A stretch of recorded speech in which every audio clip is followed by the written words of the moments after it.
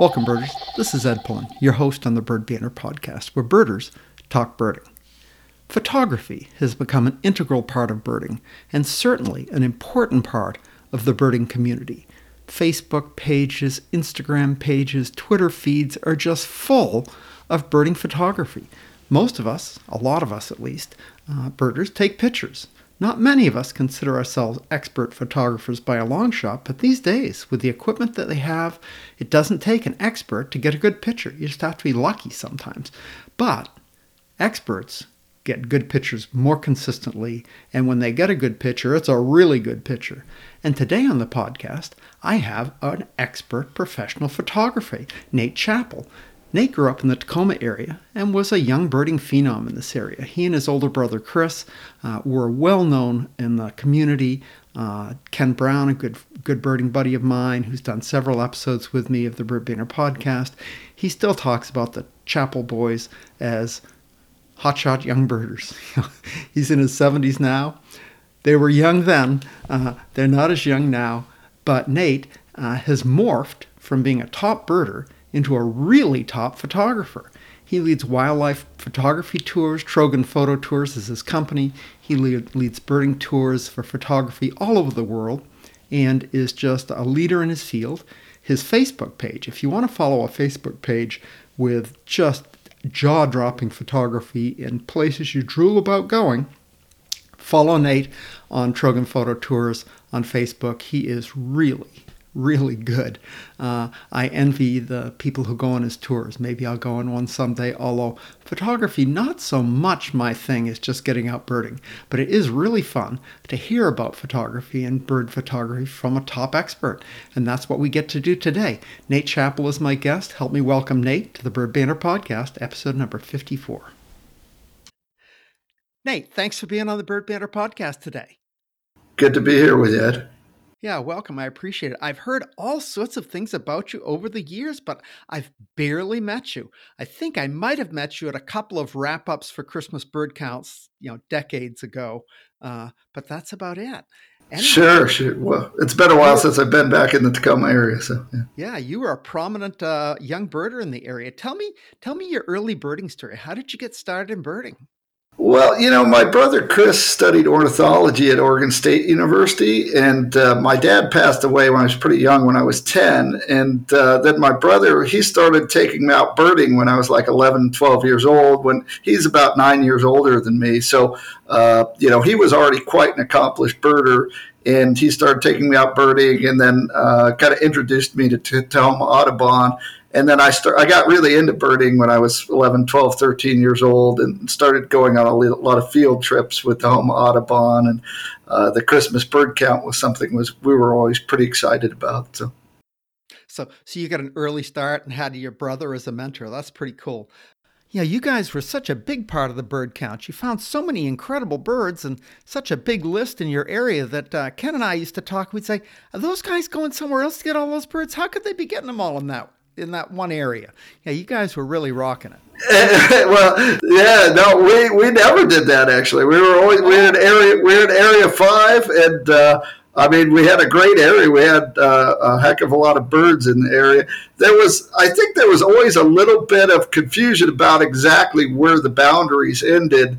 There was one pond that was over kind of right off of the freeway, that we weren't sure whether it was in our area or in another area. So I think that pond may have gotten counted by 2 areas a couple of times. But no, we had an amazing area, and we were able to often see 90 species right in our area. So I'm not sure where. I love Ken. Ken is one of the people that I would consider a mentor, that I went on a lot of his field trips and so forth. But I don't know where he's getting that part, honestly. So. This is from ancient memories, so maybe I'm all screwed up on that. Anyway, Ken is also my best birding buddy and mentor. He taught the bird classes for decades and is just great. Super nice guy. So we are best buddies. Cool. So that's fun little common link there. So you did that, and then how did your career progress from there? After obviously you're still a birder. I assume you're still a birder. After some period of time, you really got into photography. How did that come to be?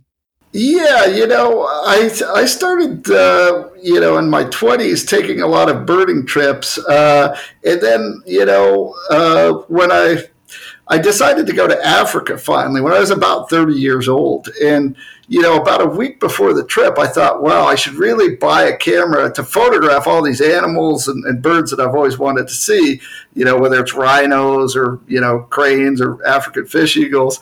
And so a week before I went on the trip, I went into a camera store.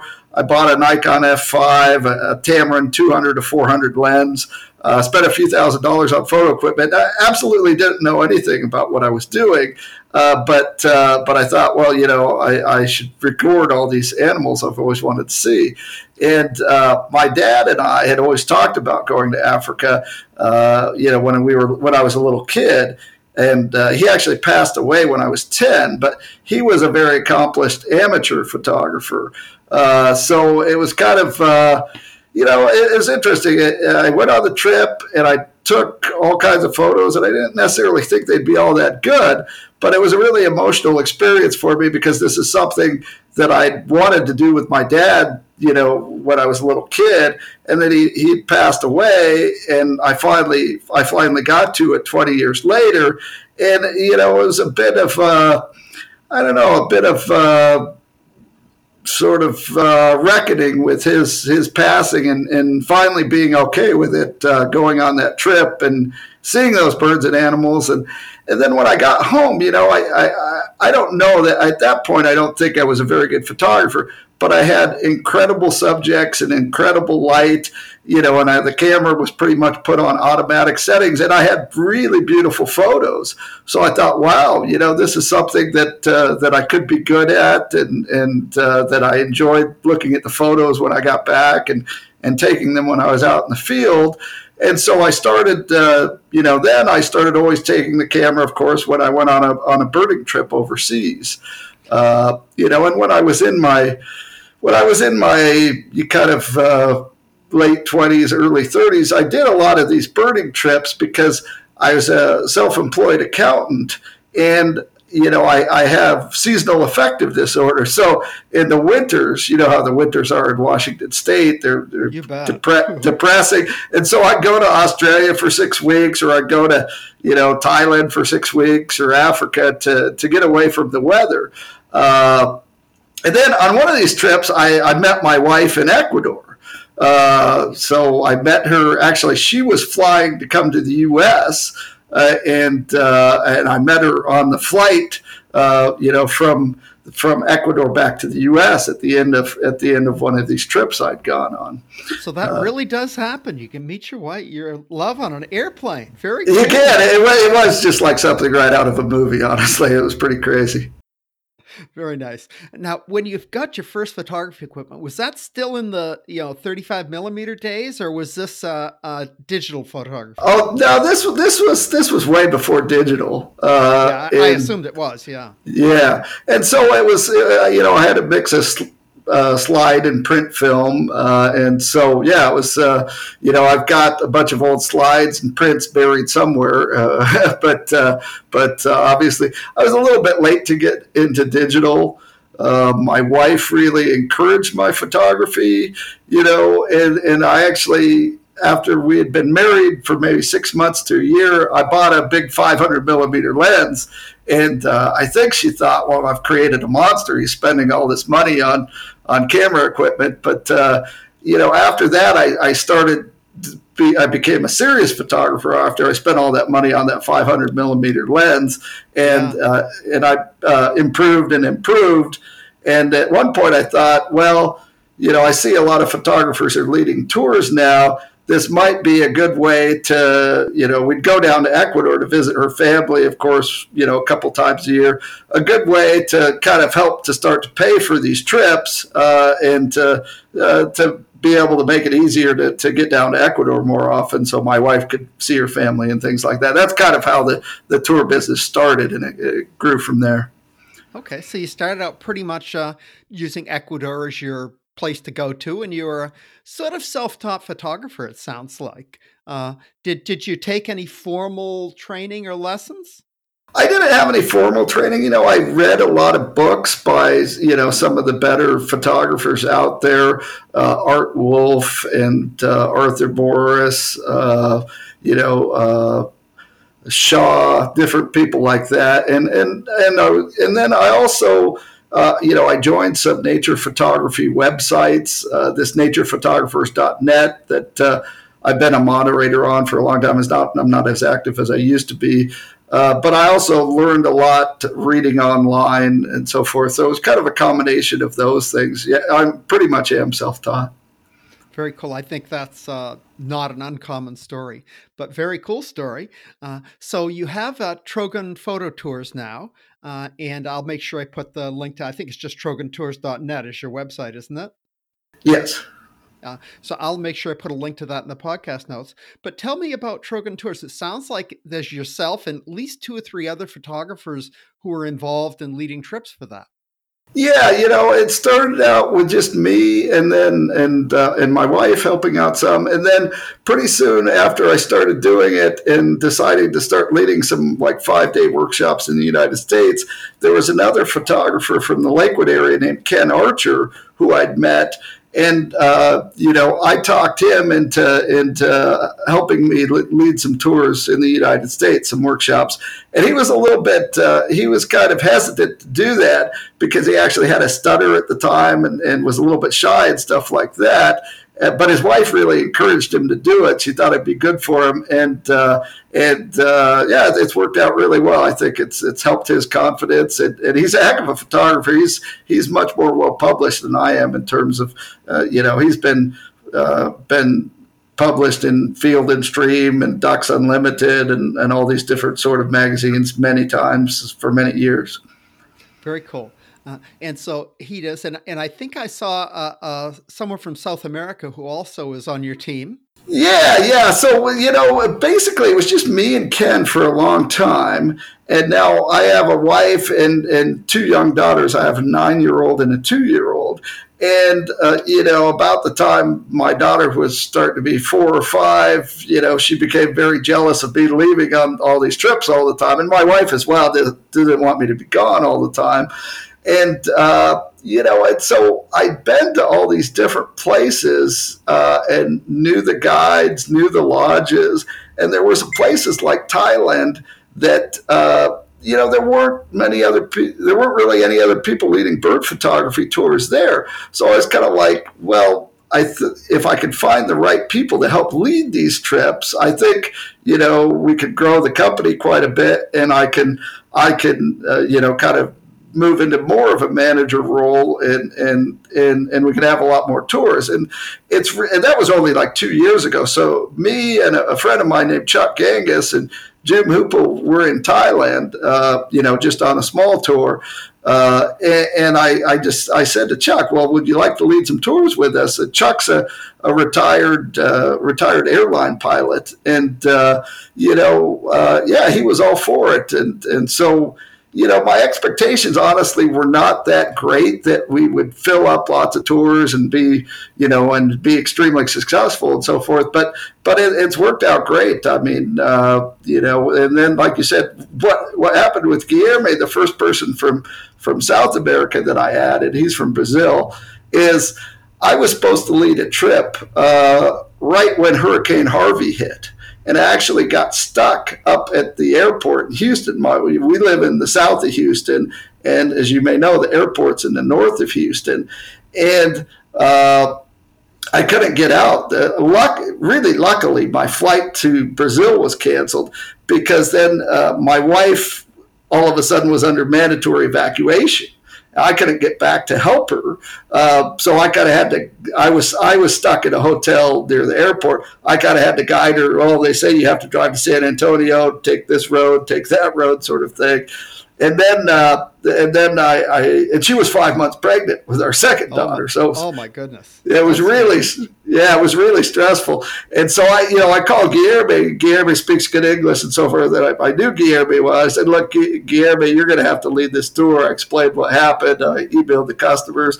And I went out to San Antonio and met my wife, and luckily not much happened to our house. But the reports back from the customers were that Guilherme did a fantastic job. He was extremely attentive. He took care of the logistical things, the attention to detail and so forth. And so, that gave me the confidence, even though he's only about 30 years old, that he was capable of leading trips on his own.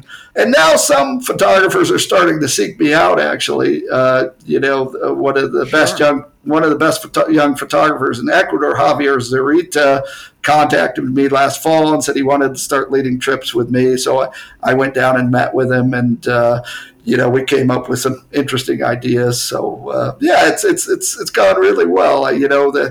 This coronavirus thing, I think, is going to be a hit for pretty much anybody in the travel business. But things have gone well from there. So.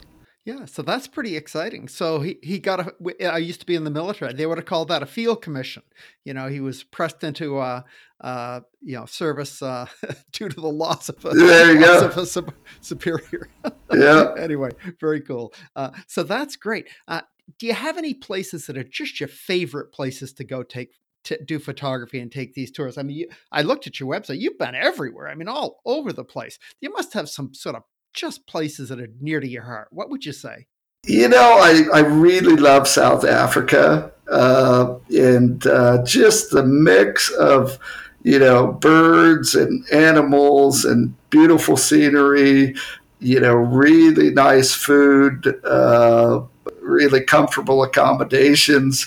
And most of the time I've been in South Africa, we've sort of been in the what's called the garden route from Cape Town to Port Elizabeth, and that's just a really beautiful scenic area of coastline with a lot of amazing birds and a lot of native plants that are also endemic to South Africa. So that would certainly be near the top of my list, and certainly great photography. I love lots of places in South America. I love Brazil. We haven't had a trip in Argentina for a while, but I love northern Argentina, the Iberá marshes. And there's just so many places to go. I mean, in Ecuador, I really love the Amazon, I would say. But, I've spent time in both the Amazon in Ecuador and Peru. And although it's not easy photography, it's just, really beautiful, enchanting land, and great fishing as well. I enjoy a bit of fishing, kind of if I get a bit of spare time. So, those are some areas that would have to be near the top of my list. Yeah. So, Nate, do you get out birding much? I know you take pictures. Do photography. I don't mean to demean that. You do a lot of photography. Do you just get out birding sometimes? It's different for me than it used to be, but I do some birding. But I don't know that, it's a different type of birding. It's more sort of just, when I go out, I do a lot of walking for exercise and also just sort of for, I guess you'd say, sort of to keep my head clear and so forth. That's what I do a lot of thinking about the business and what new trips I might do and how we might do things better. And, sure. Certainly when I'm out doing that, I'm always looking around and if there's interesting birds in the area, I'm checking them out. I'll also do a bit of birding, with a camera where I'm not really worried about getting a great shot necessarily, but I'm kind of carrying my camera around and using that as a bit more like my pair of binoculars if I need to identify something, rather than carrying around a pair of binoculars. But, I certainly do enjoy seeing birds still. I enjoy seeing a new bird, and I've seen probably well over 3,000 species of birds, but I don't keep a life list anymore. So I can't say 100%. If I see a bird that I think it's a new bird, well, it's possible I might have seen it one time 20 years ago and I don't remember it, but But That's just as good as a new bird, you know? yeah, there you go. It is. Anyway, so that's pretty cool. Nate, there are a couple of other things I wanted to make sure we talk about. You've used social media pretty extensively. I use them to some degree. I have a Facebook page, a Bird Banter Facebook page, and a Bird Banter Instagram page, and I try to put things up to that. But you are pretty active on Instagram, at least. How does social media play a role in your marketing? How do you use those tools? Well, actually, I think I've only been on Instagram about a year, and I find at this point I think I'm quite a bit better known on Facebook than on Instagram. At least I'd say this: I get about 35% of my web hits from Facebook, and so what I'll do, is I've got a Nate Chappell Photography, Trogan Photo Tours Facebook page, and I'll post photos from previous tours with links to the tours we have coming up and so forth. Sometimes it'll be sound more like an advertisement, but most of the time I'm sharing this photo from South Africa, and then I'll include a link at the bottom of the the post to our next South Africa trip in case anybody wants to check it out, sort of thing. So I think I do get a fair number of customers from Facebook. I think we get more from Google. Although my website is not necessarily very fancy looking, it searches pretty good in Google. It comes up pretty well. A lot of the tours do come up on the first or second page of a Google search. So that's probably how we get the most of our new customers.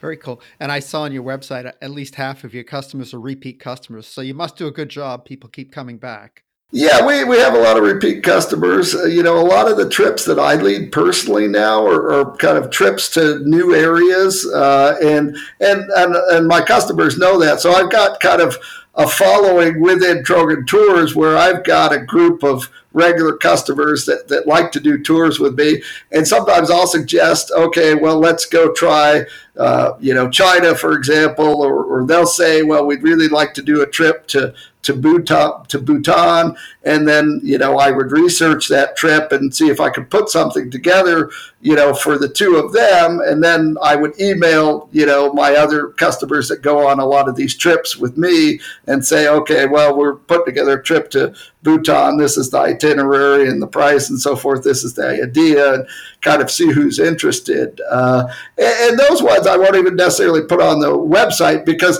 I haven't been there before, and so I'm not 100% sure what's going to happen when I get there.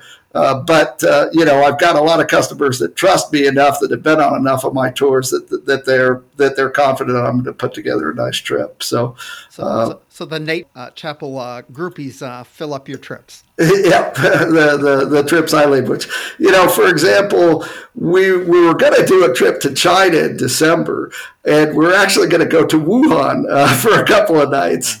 Good one to call off there. Yeah, so that was not particularly good timing. There's a couple of amazing birds in Wuhan, Reeves pheasant and Japanese crested ibis. Can you get them at the food market there? Probably. I don't know. I imagine you might be able to, but just joking. Probably not the crested ibis because it's quite endangered. But we're moving that back from December to April, and we won't be going to Wuhan. But that's an area I'm excited to see because China has amazing pheasants, and there's good hides set up to photograph the pheasants, and then you have the captive pandas and some nice wild animals as well. So I realize that's maybe not a popular destination right now, but I think when we're done with this, it'll be an interesting place to go to. So all things pass. Yes. Things pass. That should be fun. So a lot of photographers, back up, a lot of birders are starting to use these mirrorless cameras, and I've had no experience using them, but I've seen them and they seem like they're solid and more water resistant, and you can turn off the clicking sound, so it's kind of nice to take a picture with like on click, click, click, click, click every time you take a picture. What do you think of those? Have you had any experience with them, or what's your feedback? Yeah, I mean, I have a little bit of experience using them, and I think look, they're getting better and better. Some of these Sony cameras that they've just come out with are really nice. The kind of the knock on them historically has been the autofocus systems aren't as good, but I think they're working through the ticks with that, and probably the newest Sonys are 95 to 99% of what you get out of the top end Canon and Nikon cameras in terms of that. The fact that they're lighter weight is nice. But on the other hand, Canon and Nikon in particular, I'm actually a Canon shooter, but Nikon has come out with some amazing lenses recently that are very light. Like there's a 500 millimeter fixed 5.6 lens that's only like 3.2 pounds now, which is a fraction of what a 500 fix used to be.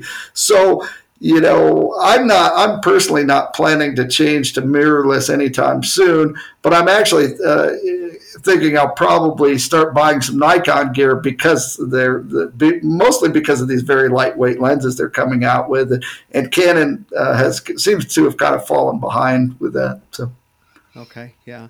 I'm not a photographer. I take pictures when I go birding, and I use Nikon stuff, and it's easy, works great, and is affordable. So, yeah, these days, for a relatively affordable cost, you can get some perfectly passable DSL sort of cameras and nice lenses. So, Sure.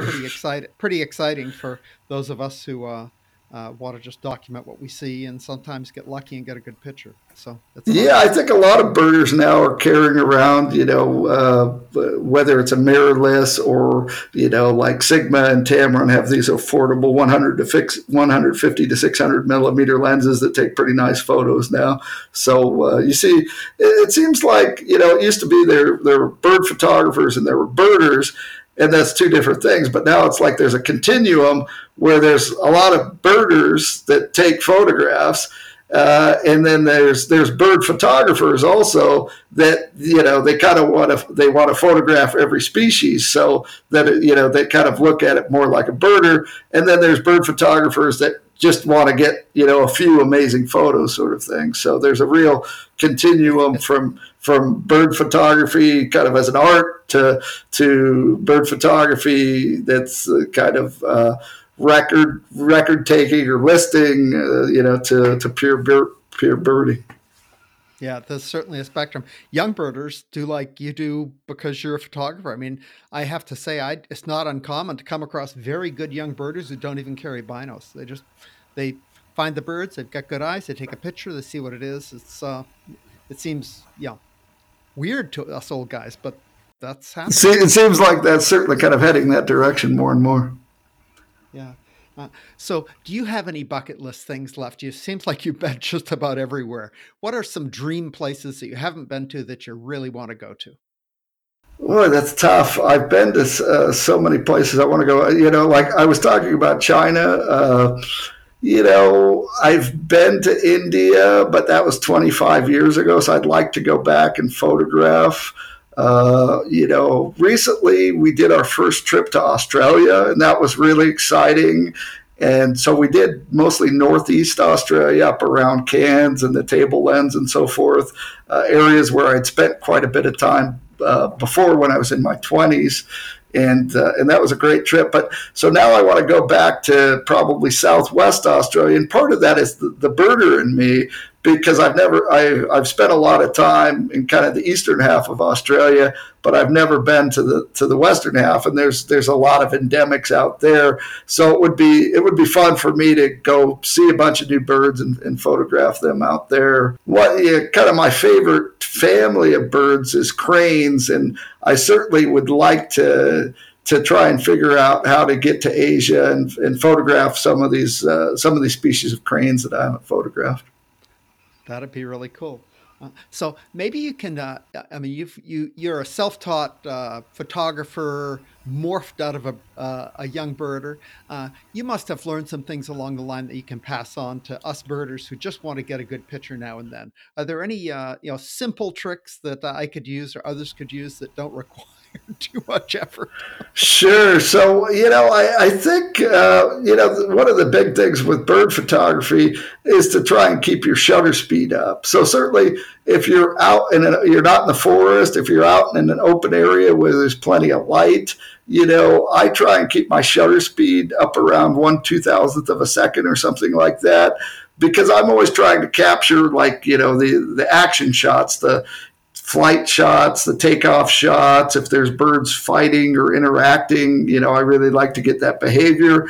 And to have enough speed to freeze the action, you want a fairly fast shutter speed. So, try and keep your shutter speed up. I usually shoot in aperture priority.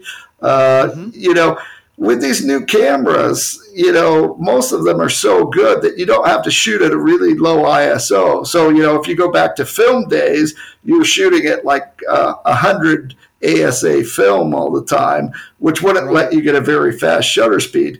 But now, with these cameras, I use a Canon 5D4, but, the Nikon cameras are similar.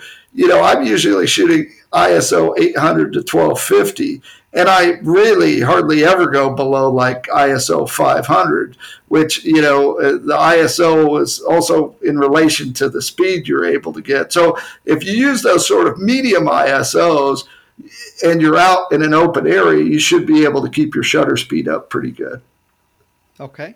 That's a cool tip. Hopefully that's not too technical. But I think I generally get the gist of it. Sure. Completely. I have to say that even my simple DSLR camera has 19,000 adjustments you can make somewhere in the background that are utterly confusing. But I also shoot in aperture mode just because it's really easy to do. And yeah, we try and keep things pretty simple in terms of the instruction. Yeah. So the main thing, again, that we concentrate on is usually whether you shoot in aperture or in manual mode, try and keep your shutter speed up. Don't be afraid to increase the ISO. That's kind of, it in a nutshell, really. Good basic stuff to know.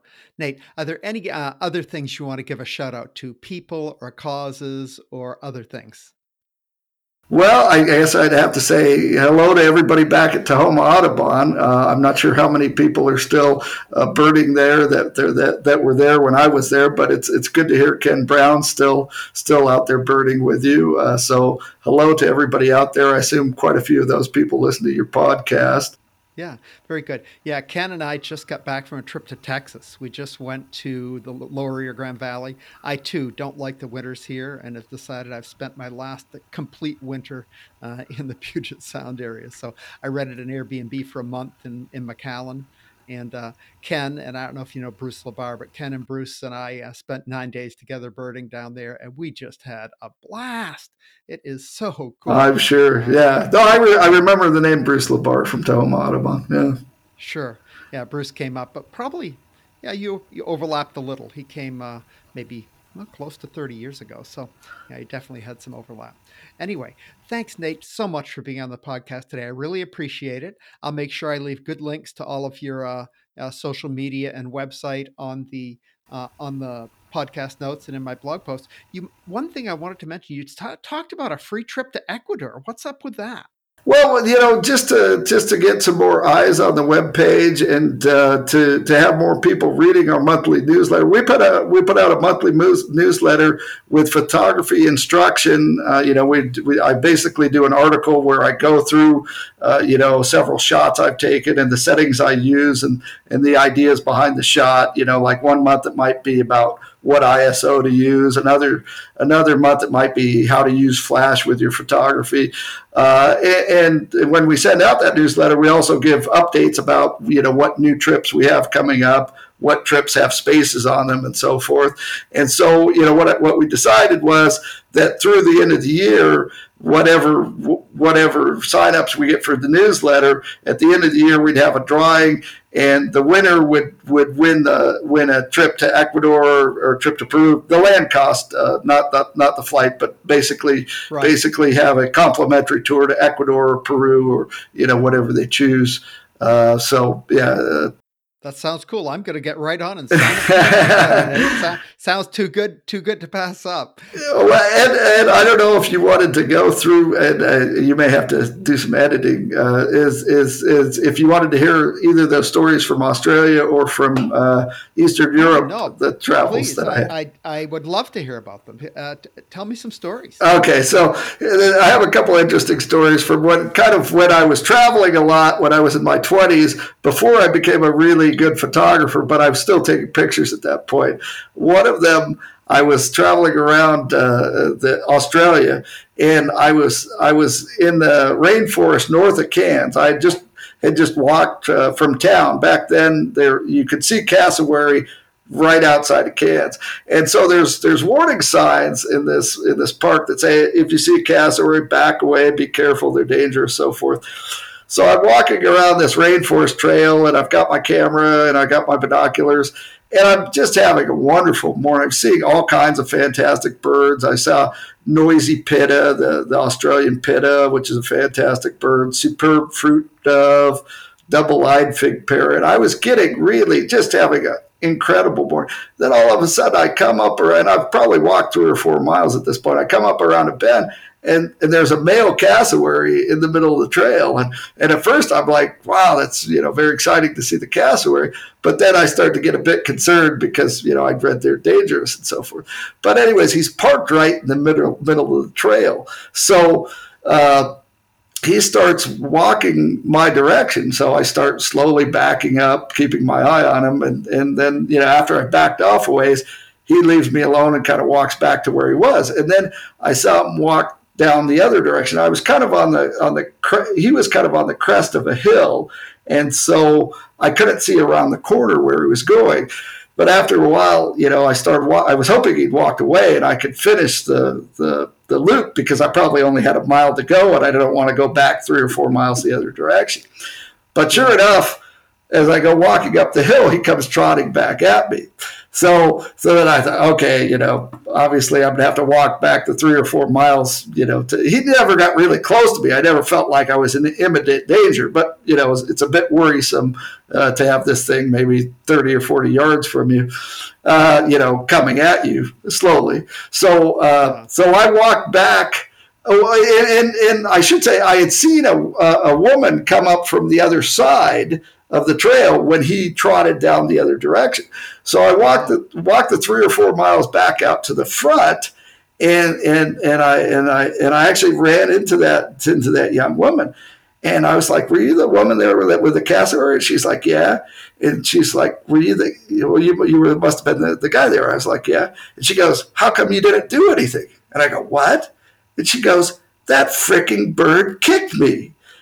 And so I guess what happened was you pushed it at her. Yeah. Well, I guess, yeah. But what she said was that she felt like she had let the bird get too close to her, and so she didn't want to run away at that point. So she kind of knelt down in the fetal position and sort of, put her arms around her abdomen, and it kind of gave her a warning kick in the side, which she was very lucky because it could have torn out her sides if it had been really serious about it. But she was convinced it was just kind of, telling her to get out of there, sort of thing.